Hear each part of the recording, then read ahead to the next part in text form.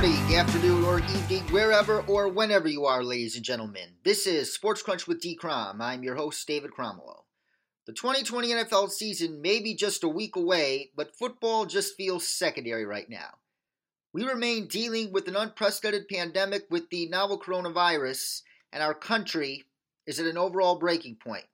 With the most consequential presidential election in American history since the Civil War fast approaching, and America more divided than ever since then, now is not the time to stick to sports. It is time to have uncomfortable conversations with people you may disagree with on many things in order to help bridge these divides. And that is why I was pleased to have Matt Mackowiak join me for a special episode. Matt is an Austin, Texas, and DC-based Republican strategist. He is the founder of Potomac Strategy Group and is currently the chairman of the Travis County GOP in Texas. Matt has worked for United States Senators Kay Bailey Hutchison and Conrad Burns, Governor Sean Parnell of Alaska, and the Department of Homeland Security in the administration of George W. Bush. On top of it all, Matt hosts his own podcast, Mac on Politics, which you're highly encouraged to check out on iTunes.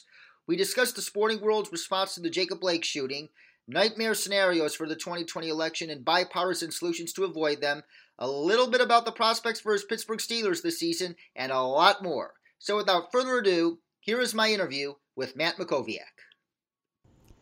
Matt Mackowiak, it's a pleasure to meet you. Welcome to Sports Crunch. Hey, thanks, David. Good to be with you. Good to have you as well. And last week, the sports world briefly hit the pause button in the wake of Jacob Blake's shooting, starting with the NBA. As a result, it was announced that all NBA clubs intend to use their arenas as voting locations for the general election, whether it be for voter registration drives, in-person early voting, or election day voting, and or having county officials there to collect completed absentee ballots. And given all the issues and red tape with voting by mail-in, I'm not just talking about the issues with the Postal Service here. I'm talking about the fact that a lot of people just don't know how to follow the rules, and Democrats are far more likely to get rejected, their absentee ballots rejected, so it's a lot more than just the Postal Service. Don't you think voting in person at one of these sports arenas is one of the best ways of voting imaginable, especially during a pandemic? Well, sure. I mean, anything that makes it easier for people to legally vote, I think is something we should all, celebrate and encourage. I had to laugh a little bit at that because initially, Democrats spent about a month trying to convince us the only safe way to vote was to vote by mail. And now I guess they're saying it's okay if we vote in large venues. Look, it's up to the counties to ensure that people can vote safely. I can tell you, I vote early in every election, primary, runoff, general election. I vote on the first or second day. I do it because I hope, number one, you never know if you're going to get busy or have an injury or have to travel or get sick.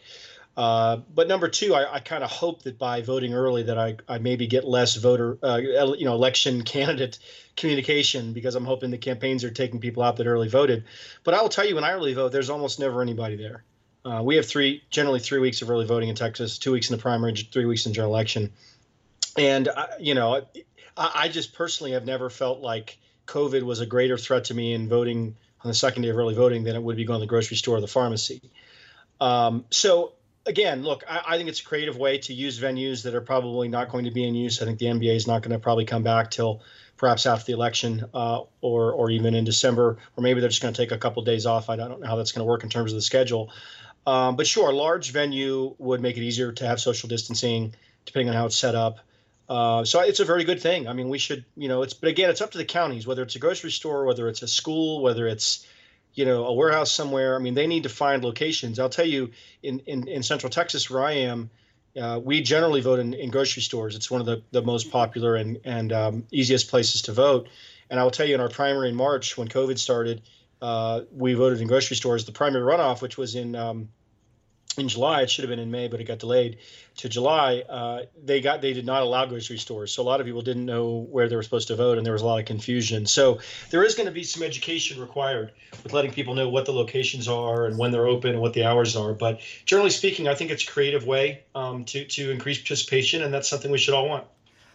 Oh, absolutely. And my brother happens to be phone banking North Carolina on the Democratic side, and he agrees with me. I told him to only, if you want to vote absentee, Even Louis DeJoy himself said, apply for your ballot now so you get much time to fill it in and return it by whatever means the law in your state allows to, whether it be back by USPS or turn it to your county registrar's office or a drop box if your county and or state allow it, but only if you have a pre-existing condition that makes you more vulnerable to COVID, like diabetes or asthma, or currently going through chemotherapy and whatnot, or you're elderly. But for young and relatively healthy people like you and me, there's no reason why we should take part in early voting where there's not going to be as long lines as on election day and where people are going to wear masks and the equipment's going to be sanitized. So there's no reason for people like us to vote in person. And it also lessens the load on the Postal Service and the county in particular. Yeah, and I think it's important, even though this is a somewhat sports-focused podcast, I think it's really important for everyone to understand the distinction between universal mail ballots and absentee voting. Absentee voting is different. There are pretty strict limitations to absentee voting. You basically have to prove that you are going to be out of the area on election day to be eligible to vote by absentee. You have to request an absentee ballot. You have to receive it. You have to turn it back in. You have to do all that before the election. Universal mail ballots is different. Rather than the voter requesting it, what is happening in Nevada and California and some other places is they are quite literally sending ballot applications out, in some cases with personal information already pre-filled out, including date of birth, including address, including full legal name, to people. And of course, people move, particularly now with COVID. A lot of people are in other places. If they were in a high COVID area, maybe they're somewhere else out in the country, or they're maybe with family or something. So that's a different matter altogether. And Republicans are not saying, and the president's not saying all mail ballots are bad. He's saying universal mail ballots would make it easier for fraud to occur. The data is not going to be perfect. People are going to get ballots mailed to them at the wrong location. There will be some fraud where people try to return mail ballots or try to return more than one. And you can avoid all that by encouraging absentee balloting, which is perfectly fine, and which our counties know how to do, by encouraging early voting, and by encouraging the counties to ensure that people can vote safely on election day. They're going to need more locations. They're going to need larger locations with more social distancing. All those things are really important. But you're right. I mean, this is really about people that are high risk. For people who are not at high risk, you shouldn't be that concerned about voting. Unless you're literally living in your house and not leaving your house around the clock, you're not at any greater risk voting, the second day of early voting than you would be going to the grocery store or the pharmacy or running an errand. So if you're not over 65 and if you don't have an underlying health condition that puts you in greater risk, more than likely, almost surely, voting is going to be perfectly safe for you. But if you do meet those categories of being over 65 or having secondary health issues, that is where you want to be careful. Maybe you do request an absentee ballot and then you go drop it off at the post office and you do it as early as possible. I do think the post office is going to handle this. When they were talking about that a couple of weeks ago and all that controversy was going on, you could have 150, maybe 100 to 150 million, if everyone in the country voted by mail this election, which won't happen, but let's just stipulate that it does. You're talking about 100 to 150 million pieces of mail handled over the period of around a month. The post office handles that much mail during Christmas by a factor of 3 or 5. And that's almost, I think that's even on a daily basis. I think they handle like hundreds of millions of pieces of mail every day. So it's honestly a rounding error. It's not a huge difference. Now, if you aren't saying, if they were saying ballots aren't first class, that means they would take longer to arrive. They've now gone back on that. It is going to be first class, which is a very good thing. There is a question about how late they can arrive. Do they have to be postmarked by the election day? Do they have to be postmarked the day before? Do they have to be received by the election day? These are the questions that states and counties have to determine. And this does get to the issue that President Trump raises, which is how do we know and when will we know who won if a lot of people do vote by mail? Is there potential for fraud? If you know that one candidate is up by 300 votes, could you find 300 more votes over a period of days? I'm not, saying that this is going to happen, but you increase the risk of it, and you increase the possibility that the electorate will not see the result as legitimate. And, irrespective of who you want to win and who you think should win, we all should want a result that the vast majority of people have confidence in, so that we can unify the country and start to heal once the election's over. I'm glad you mentioned that up. And for the record, I don't necessarily agree with the president on claims of fraud, although the risk of fraud is another debate. But you brought up a good point. It's a nightmare scenario that keeps me up at night, frankly. And it involves this thing called the blue shift. And that happened in the Arizona Senate race in 2018, where we woke up the morning after the November 6th election in the midterms. Martha McSally was leading, but once the absentees were counted subsequently, they put Kirsten Sinema over the top. And if a similar scenario happened to Trump, which is possible given the fact that a record number of Americans are expected to vote absentee given the pandemic, it is obviously a virtual guarantee that the president's going to consider the election stolen.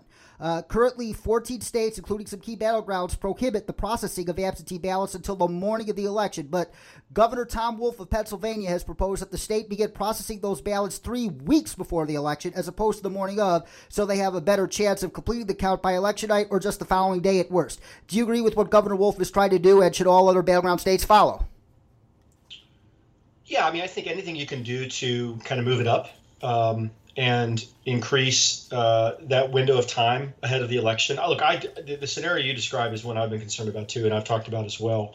And I think the odds are there's a pretty decent chance. We'll have to see how things go with the economy and COVID and the debates and all that stuff. But I think there's a non-zero chance that Trump wins on election night and loses a few days or a few weeks later. And it might even be in that scenario that there's no fraud whatsoever, or almost no fraud, that was quite literally the real result, because Democrats may predominantly vote by mail or disproportionately vote by mail, and that those mail ballots are going to come in over time. And that Republicans are going to disproportionately vote in person, and those votes will be cast either early on election day and will be counted, by election night. You can imagine a scenario where even if that is all above board and the courts rule against lawsuits and the results are confirmed, where I don't know about half, but maybe a third of the country doesn't accept that result. That is going to make things really, really, really, really difficult in this country, and I just don't see why we need that kind of scenario. I just don't see why it's necessary. There has to be a way for people to vote safely, and it is incumbent upon the counties to ensure that happens. If they need more money, they need to talk to Congress and get that done in an emergency way. Everyone should want this to be done safely. I don't know why they haven't just said, first of all, in Texas, if you're over 65, you can vote by mail with no excuse whatsoever. It's only under 65 where you have to prove you're either out of the county on election day. I forget what the second exception is, but I actually don't think there is one. I think you either have to be out of the county on election day, which allows you to vote absentee, or you can vote by mail with no excuse if you're over 65. If you're under 65 in Texas, it is against the law to vote by mail, I believe is the law. Now that's just Texas. Yeah. Could you relax things in a narrow way in specific cases if you have an underlying health condition? If there's some other very specific case, I just think 2-3 months before an election to change things and say, okay, instead of mail voting being 10 or 20% of the total, it's now going to be 75%. The counties are simply not going to be able to handle that. And the data is not ready for that. And their staffing is not ready for that. And their budgets certainly aren't ready for that. So the answer to me is not let's go from 10% mail to 75% mail and hope everything goes okay. It's to say, okay, counties, you need to find the largest locations, in your county, whether it's the college basketball arena, the college football stadium, the pro football stadium, and find a way so that you can have hundreds, if not thousands, of people safely voting, every hour, and do it that way. So the logistics of this are going to be significant, but this is why we have county clerks. It's why we have, Secretary of States in states that manage elections. It's time for them to do their job. Oh, I completely agree. And it's time for us as citizens to do our job as well, because most of the poll workers are over 65 and don't want to work because of COVID. Don't you think both Republicans and Democrats alike need to be encouraging younger folks to sign up to be poll workers and to count ballots if necessary? Yeah, you bring up a good point. And we saw this in Texas. I'm sorry I keep going back to Texas, but it's my own window into this. I'm also as you mentioned in the intro, I'm also the Republican Party chairman in my county here, and we had a number of election workers I think it was in March, because in March we were the first Tuesday of March, and so this was like right at the very beginning of the coronavirus stuff. But we had a number of election workers that just called in and said we're not coming in the morning of the election. Now that's not going to happen here, where it's going to be the morning of, but I do think you're going to have people who say I just don't think it's safe.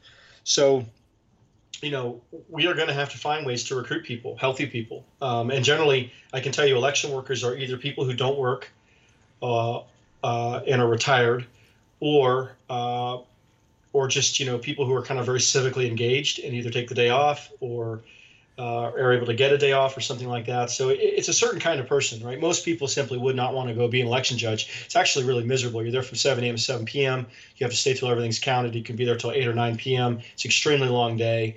You may get a couple of bathroom breaks. I don't even know if you get lunch. I mean, it's really pretty miserable. And I think you get like 50 or 60 or $70 for the day, right? So it's a lost day, but you do feel a patriotic sense at the end of that day, that you kind of were a witness to democracy in action. And it's actually a very touching thing to see all these people come in and vote and to cast their ballot. But you're right, we're going to need people. And maybe that's a way we can, put college students to work. I mean, a lot of them are going to be on campus, even if they're not going to class in person in some cases. Maybe that's something we can take people who are unemployed at the moment, given the high unemployment rate we're dealing with. Pay them maybe more money, maybe twice as much for one day of work. So we have to be creative about that, but we have to make sure we have the election workers at the locations, or this simply isn't going to work.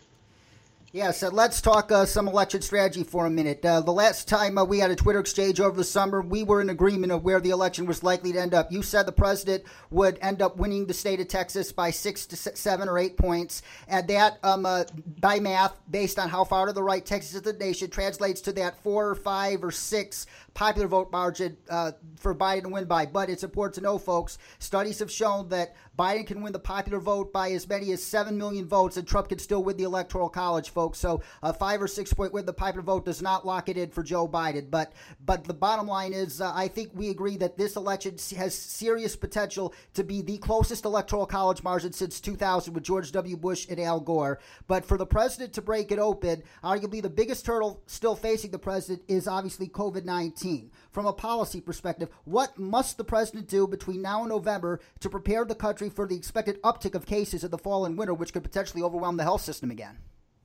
It's a great question. Let me answer the COVID piece, but before I do that, let me talk about the Electoral College and my just current view of everything. You and I are taping this on the last day of August, and I feel like in the last week or so, this race has tightened considerably. I felt like Trump has kind of been ticking up a little bit the last few weeks, but I really think the Republican National Convention changed the race a bit. And it went from probably being an 8 or 10 point race nationally to being a 3 to 5 point race nationally. Generally, the polling has shown that Trump is closer in the battleground states, is doing better in the battleground states than he is nationally.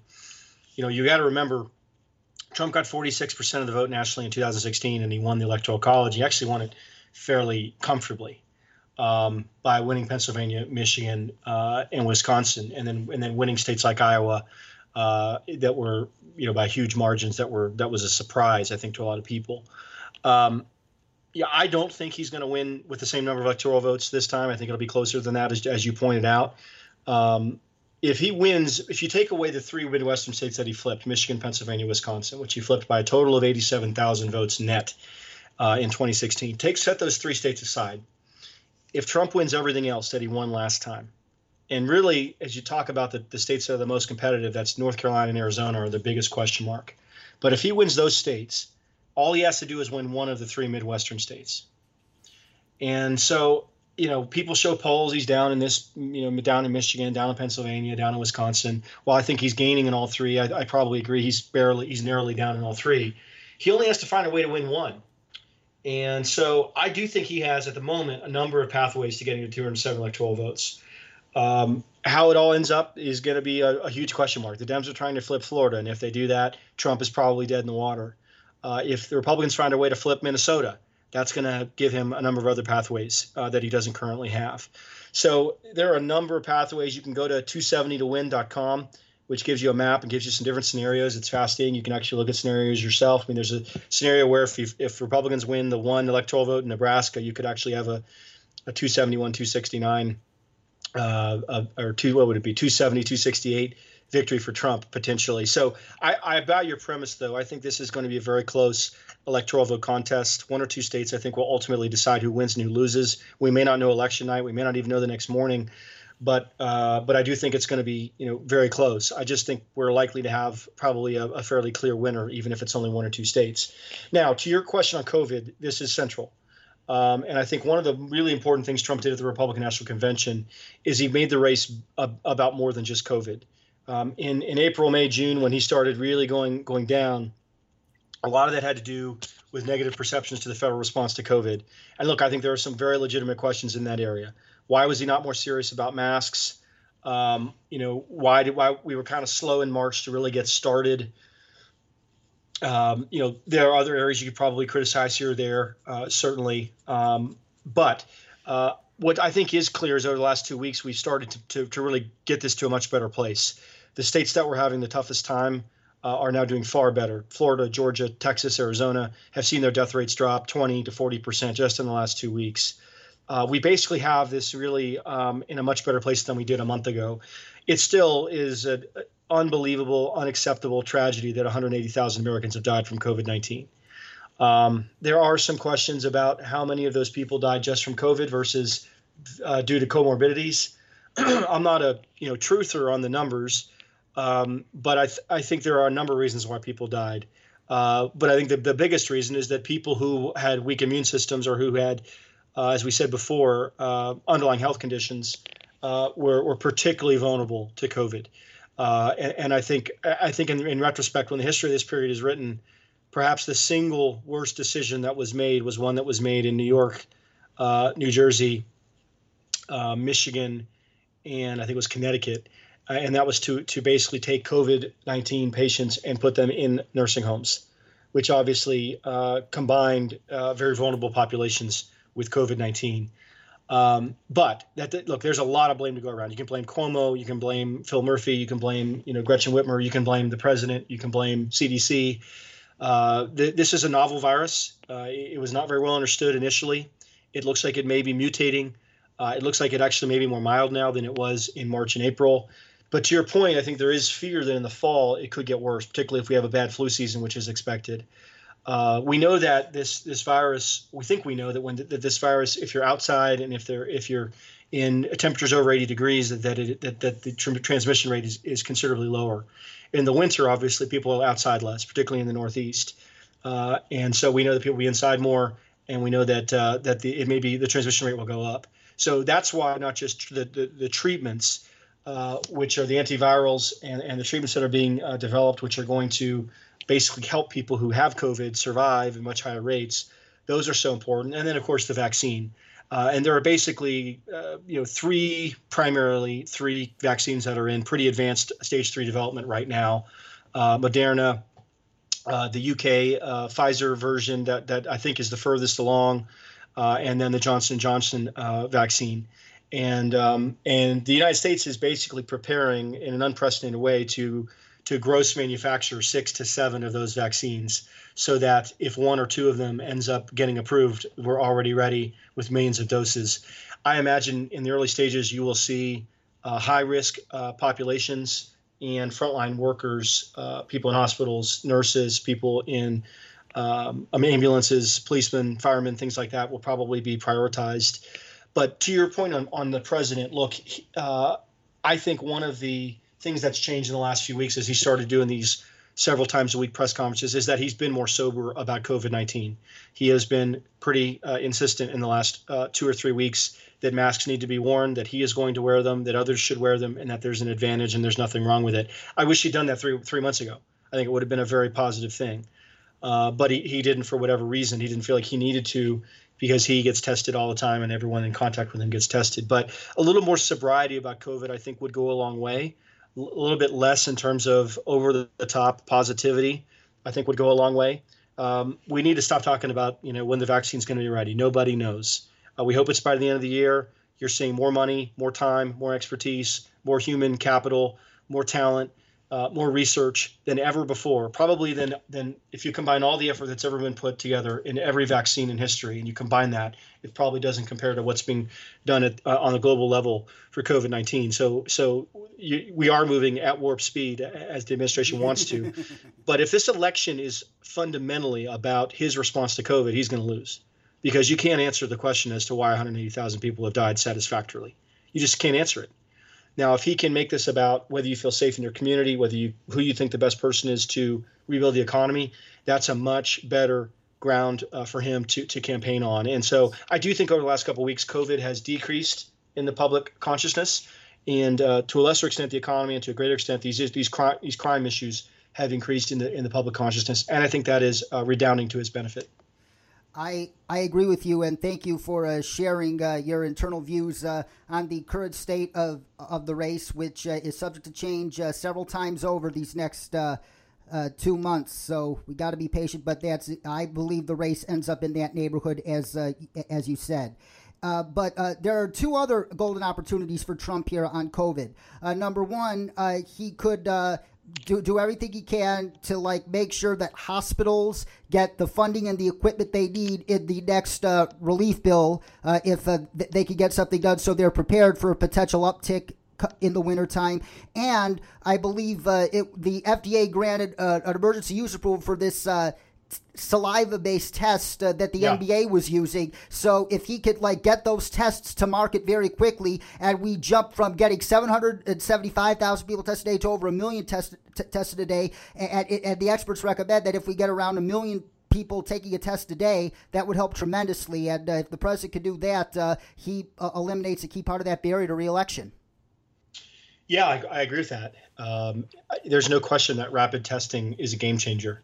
And if you think about it, it's a game changer in a number of ways, right? First of all, you want to prevent someone from infecting someone else with COVID. And, initially you really wanted to prevent it when they were not symptomatic, when they were asymptomatic. That's actually the worst, right? If you don't know you have COVID, then you don't know you're infecting other people. And you really don't know you have COVID if you're asymptomatic. If you have symptoms, maybe you think you might be, maybe you self-quarantine. Nobody who's asymptomatic is self-quarantining, right? There's no reason to. And so if you're taking the test, the nasal swab, and it takes 3 days or 5 days or 7 days before you get an answer, I doubt very many people are self-quarantining over that period of time. And you need what would the value be of a pregnancy test that takes a week for it to come back? What do you do in that intervening week? So there's no question that getting rapid testing that is highly accurate, that is produced at scale, that is widely available, and that people have a lot of confidence in would be a game changer, because that obviously would limit transmission. It would perhaps allow people to start going back to large events. One of the reasons why college football is going to look different this year and pro football is going to look different this year is that you're not going to have people in the stands. You're going to maybe have 25%. My beloved Pittsburgh Steelers are going to have 0 people in the stands in September, because that's what the governor of Pennsylvania has decided. My Texas Longhorns are going to have 25%. Probably people out there are wondering, when can I go to a concert again? When can I go to a funeral? When can I go to a large wedding? When can I do those things? And you know what the answer is? The answer is when one of the following two things happens. One, there's a vaccine that has that is widely available and has been widely used. Like you're talking 75-80% of the people taking it. The second possibility short of that would be when you have rapid testing occurring at the point of entry. Right. Imagine if at your favorite college football team's home stadium, when you walked in for the first home game of the year, everyone that entered had to take a rapid test. And if you tested positive, not only were you not allowed in, but you were immediately quarantined. I don't know what they would do with you, but somehow you would go to the hospital or go home or something. But if you knew that everyone in the stadium had been tested, every player, every referee, every person at the concession stand, every volunteer, every patron had been tested, there's no reason to wear a mask. There's no reason to socially distance if everyone had been tested.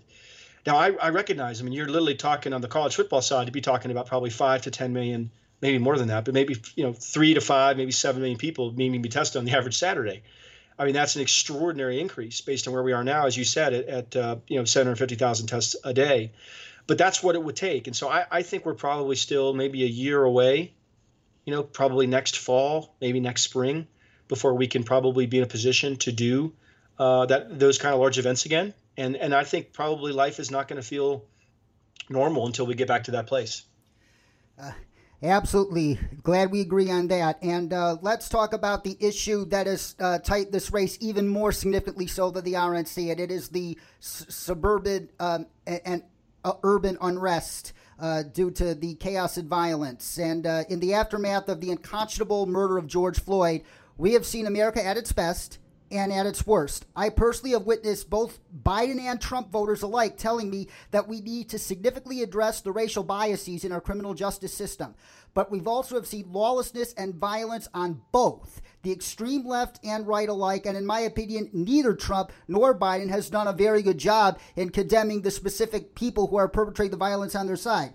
Whether it's Antifa setting fire to police facilities or armed white supremacists firing guns at innocent bystanders, every American, regardless of party, should be equally outraged at those instigators on both sides. And just this week, we paid a price where 3 innocent demonstrators, 2 anti-Trump demonstrators in Kenosha and 1 pro-Trump demonstrator in Portland were killed. And this has only heightened my biggest fear, that a wave of violence a million times worse, capable of, heaven forbid, starting another civil war, could erupt after the election, especially if it's super close and the outcome is in doubt, which the poll numbers suggest is seriously possible. What do both Democrats and Republicans need to do right now to ensure that does not happen? Because in my opinion, that's the worst case scenario we're looking at. Yeah, I agree with that. And I'll tell you, I don't think what Biden said today or last night and today of condemning all violence, that's not the answer. Both sides need to do the hard thing. And that is Biden needs to tell, some of these violent protesters on the left that they have to stop. And Trump needs to tell the Boogaloo Boys and these militia groups that they need to stop. And honestly, what I'd like to see is maybe Trump and Biden both put a statement out that praises police officers. I think Vice President Biden kind of did that today. He said, I think he might have said the majority or vast majority of police officers are good. And that's absolutely true. What's really sad about what's happened over the last few months is the real cause that George Floyd's outrageous death brought forth has been lost in all of this.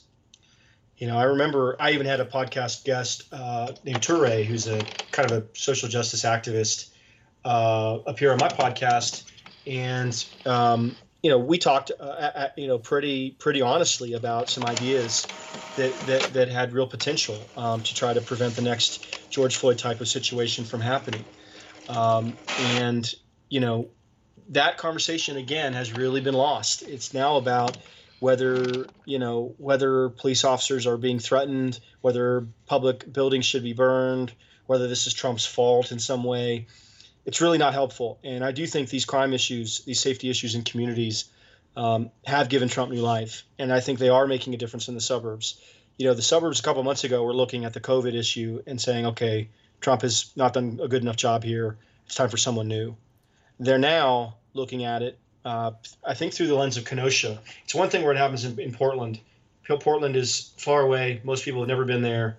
They don't think it really represents their community or a risk to their community.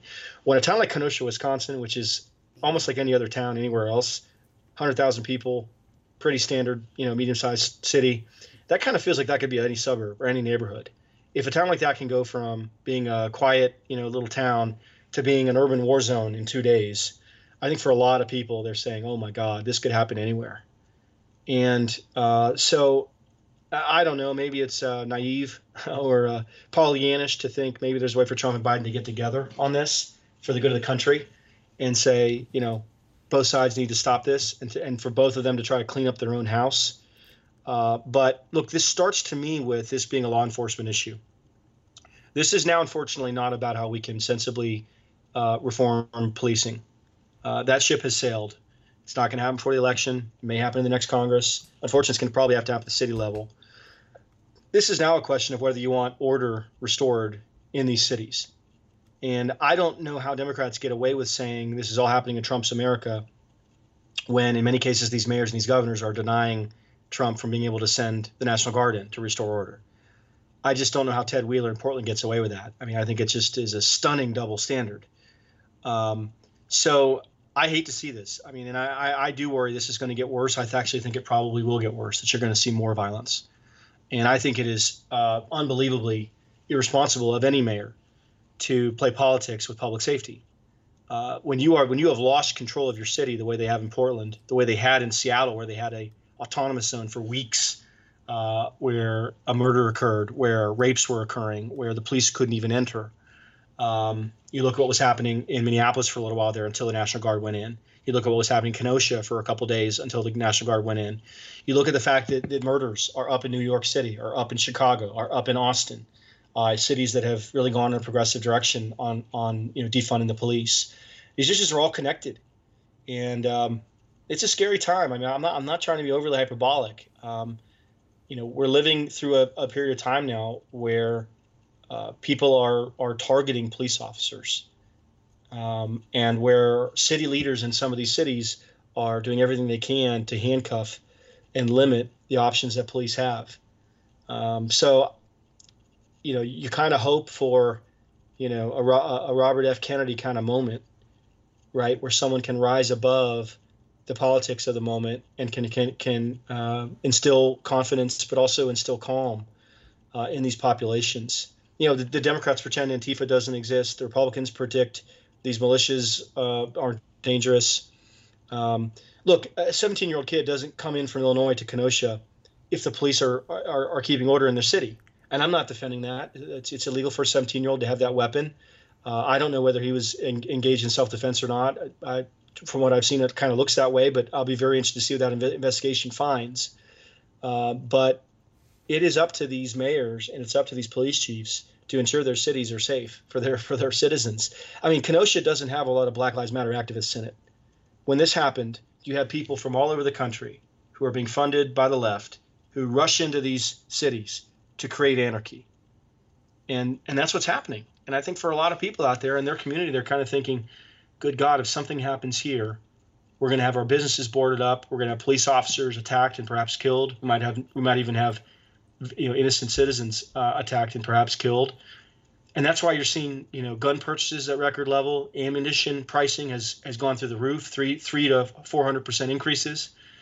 People are truly worried about safety in their home and in their community, and that is a byproduct of what we've seen over the last couple months. And it is important for Republicans and Democrats to agree that both sides are responsible for violence, and leaders on both sides need to tell people to stop what they're doing and channel all their energy on getting out to vote for the candidate they want to win. And the two enterprises who are absolutely having a ball seeing all this are the two biggest threats to our national security right now. I'm talking about Russia and China. And whoever wins November, you're not only going to have to deal with this pandemic and bring it to a close if a vaccine gets ready by 2021, as Dr. Fauci predicts it will, but an increasingly dangerous and totalitarian Russia and China, and they are absolutely hell-bent on creating a new world order in their respective images. In recent weeks, Putin has threatened to deploy armies to Belarus to help Lukashenko, who won another absolutely rigged election that's going to be a million times more rigged than this one in the United States this year. And he poisoned his chief rival, Alexei Navalny, and Xi Jinping has accelerated his crackdown on the pro-democracy movement in Hong Kong. And more alarming info, and this makes me very disgusted, about his genocidal campaign against the Uyghurs in Xinjiang has come to light. And of course, it is widely agreed that China gravely misled us on the dangers of COVID-19. And I look at Putin and Xi as the two most dangerous men in the world right now, and we need to act fast in order to stop them. What do you think should and can be done in order to do so?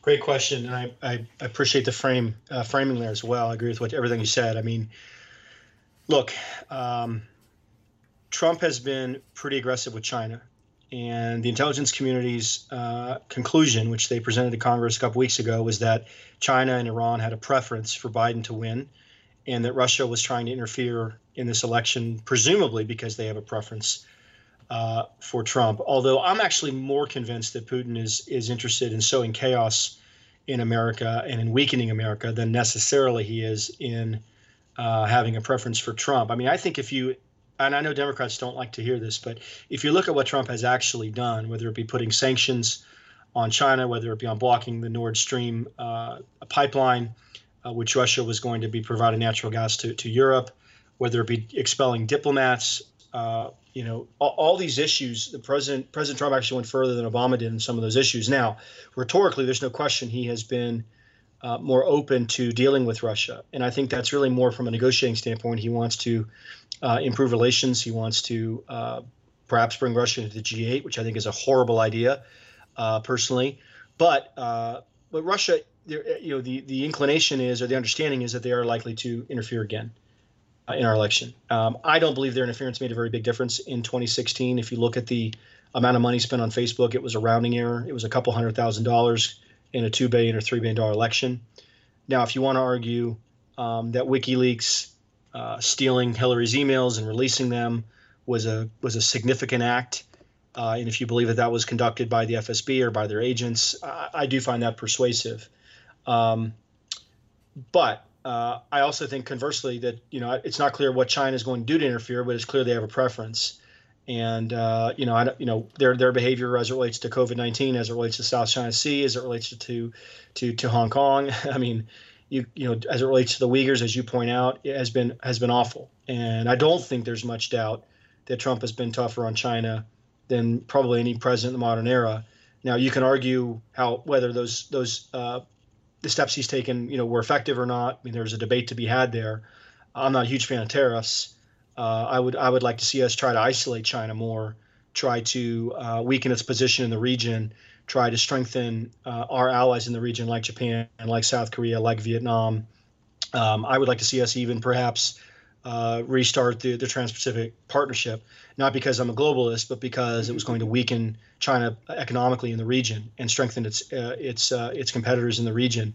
So, but I do like your sober assessment. I mean, Putin and Xi are not our friends. In fact, you can argue pretty compellingly that they're our enemies, and they're certainly our adversaries. And I do wish that these very serious issues were taken in a bipartisan way up on Capitol Hill. It's one of the real failings of our current system. And part of the reason for that is that the country's more divided today than it's been in a long time. And the Democrats were convinced for some time that Russia was a real weakness for Trump. You notice at the Democratic convention, they didn't talk about impeachment at all. And that's not because they don't believe in it. It's because they're convinced now it's a loser. So they'll still talk about Russia from time to time, but I don't think it is anywhere near the compelling issue that they once thought it was. But I would sure love to see a select committee or a bipartisan task force focused on isolating and combating Russia, just like I would China. I mean, the Republicans put together a task force on holding China accountable on COVID. They tried to get Democrats to be part of it, and they refused. They want to blame everything related to COVID on Trump, and Republicans on Capitol Hill at least want to understand, what did China know? When did they know it? Why did they block Taiwan from releasing information when they knew as much as China did? What was the WHO's role in all of this? Look, these are not partisan questions. These are questions we need to know the answer to. If we want to hold China accountable, we need to know exactly what they did, what they knew, what they did with it. These are all very, very important questions. I think there's going to be a push in January to start a 9/11 commission on COVID. And I'm not against that. I think we should learn from, what did the administration do? What did it know? What mistakes did it make? What do we need to do for pandemic preparedness going forward? But I do think part of that should be China. We need to look at that. It's really important. China shut down flights within China from Wuhan. Wuhan is a city in the world that's larger than New York City. It's something like 25 or 30 million people. It's astounding how large it is. People have no idea how big of a city it is.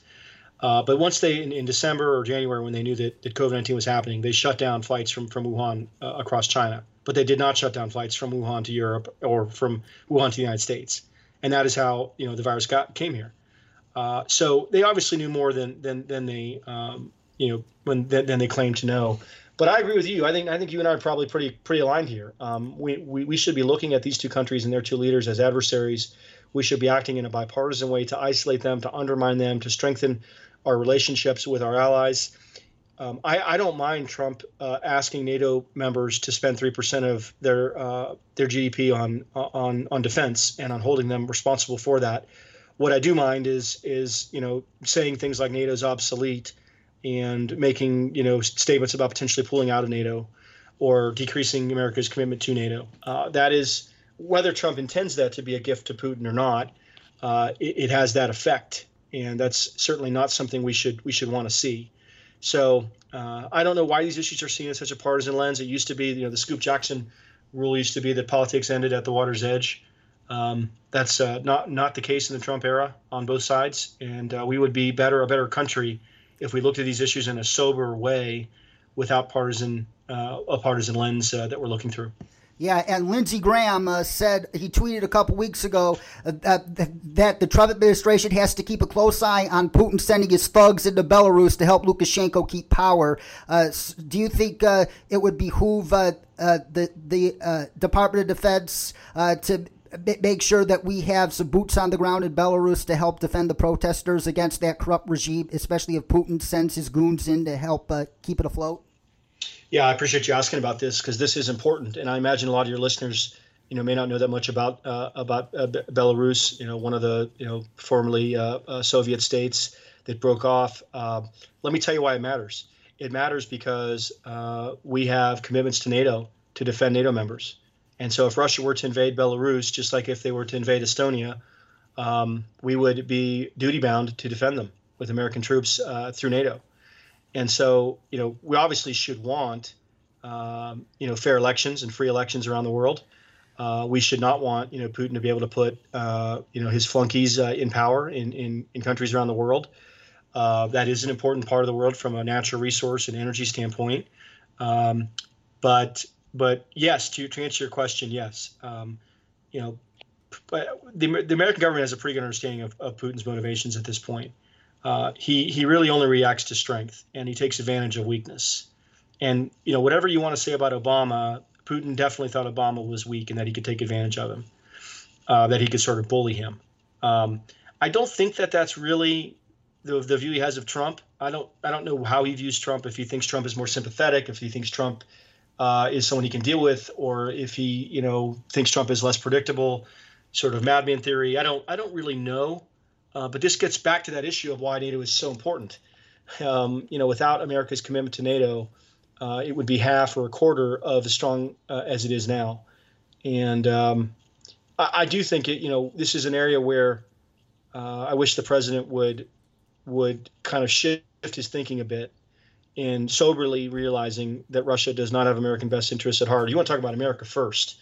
There is no more America first position than to recognize the real threat that Putin poses, not just to America and her interests, but to the world. And we've seen that in Syria.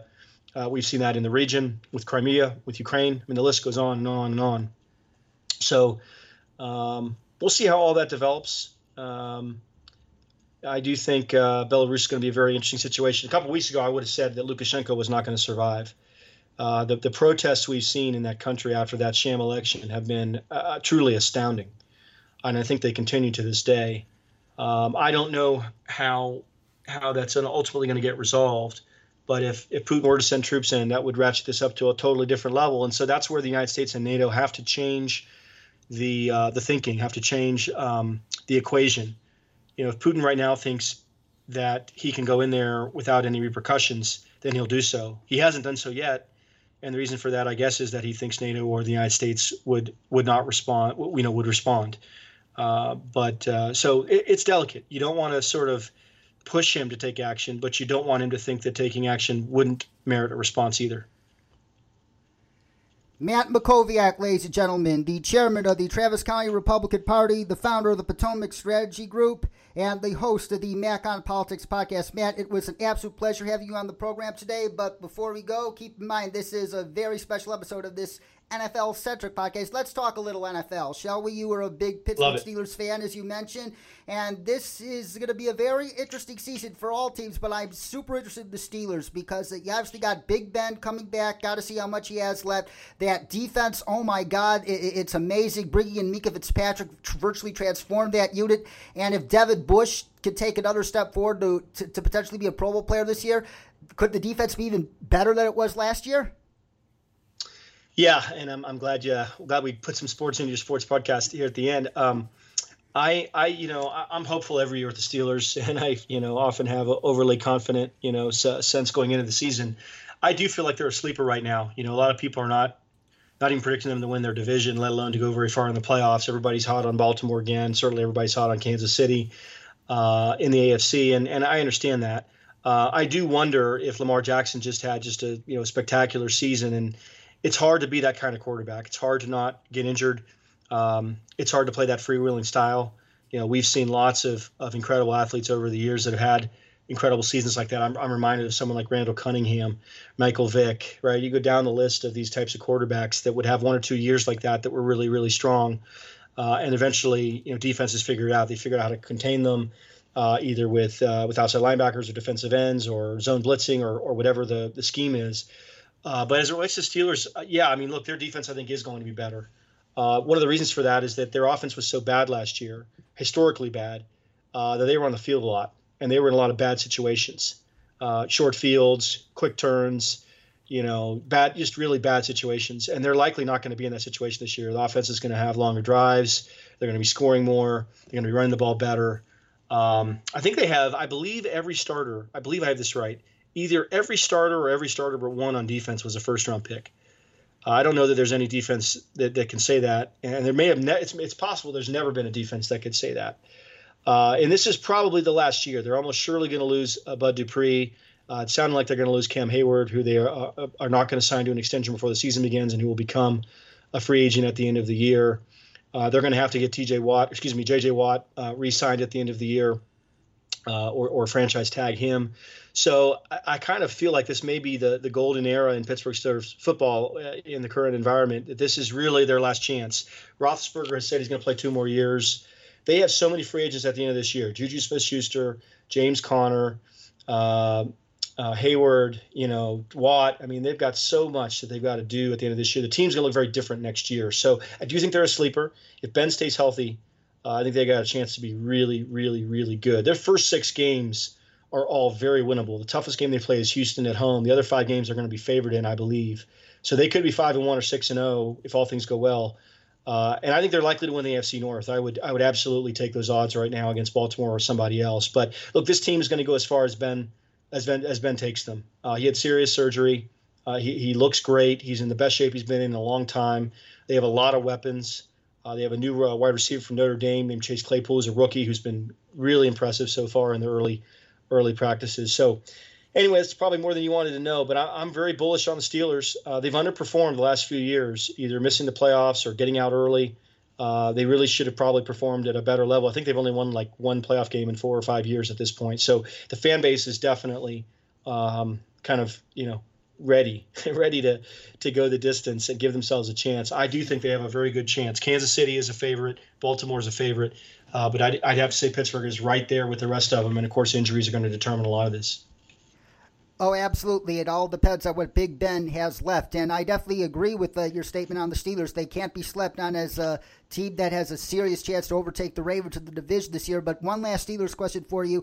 I am beginning the cram sessions for my fantasy leagues in just a couple hours. And a guy who I have my eye on in Pittsburgh is Deontay Johnson. He sort of broke out in many ways last year, and with Big Ben back, should he have enough left to take, I think Deontay Johnson could potentially break out this year. He is like I don't have anything against Juju Smith-Schuster, but if you were to compare Juju Smith-Schuster, Chase Claypool, and Deontay Johnson, if there was like the biggest big playmaker out of those 3, I would say it's Deontay Johnson. Would you be surprised if Deontay Johnson becomes the go-to guy in the passing game at some point? Yeah, so this is one of the big questions. Juju played last year as the number 1 receiver for the first time, and I think it's fair to say he underperformed in almost every way. He only had a couple touchdowns.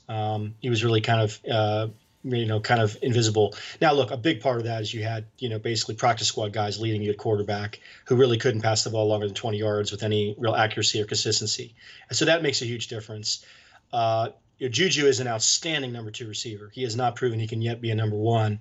But when you are the number 1, you get the best cornerback, you get the shutdown cornerback, and every team has a shutdown corner. The issue with Deontay is that he's an incredible slot receiver, and he gets off the line quickly. He gets to max speed. He can shift directions very, very quickly.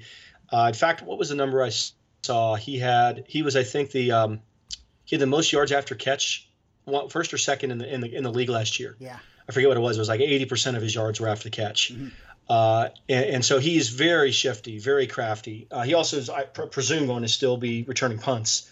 So that's another. I don't play fantasy football. I'm just a Steelers fan. I root against the teams in our division, against the Patriots, and for the Steelers. I don't want to be rooting for the Patriots tight end and the Bengals defense on a Sunday. All I care about is the Steelers.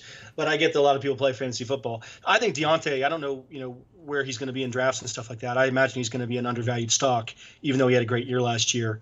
But I think with Ben back, I think Juju's going to have a better year than he had last year. Is he going to be a top 10 receiver? I don't think so, would be my guess. He is in a contract year. If he's not going to be re-signed by the Steelers, which I think is unlikely, he's going to need a big year so that he can get re-signed somewhere else with the kind of money that he wants getting out of his rookie deal. So he's going to have a ton of motivation. He and James Conner both are going to have a ton of motivation because they're going to be free agents at the end of the year, and they need big years. And that's the other big question is Conner. Can he stay healthy? He was a Pro Bowler 2 years ago as a rookie. He was, I think, also pretty underwhelming last year. He was out quite a bit, and he's had a lot of injury problems over the years.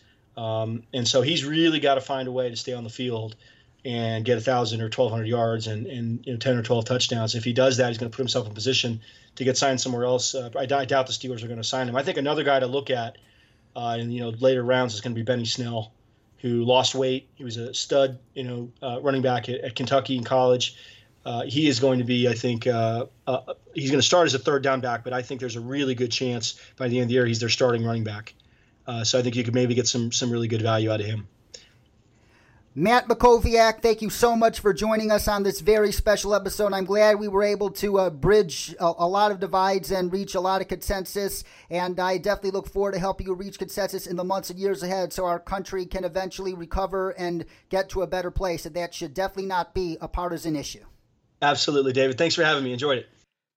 That concludes this special episode of Sports Crunch. We'll be back next week to preview Week 1 of the 2020 NFL season. But in the meantime, stay awesome by wearing a mask, washing your hands, social distancing, and above all, making a plan for how and when you're going to vote right now. Take care, everybody.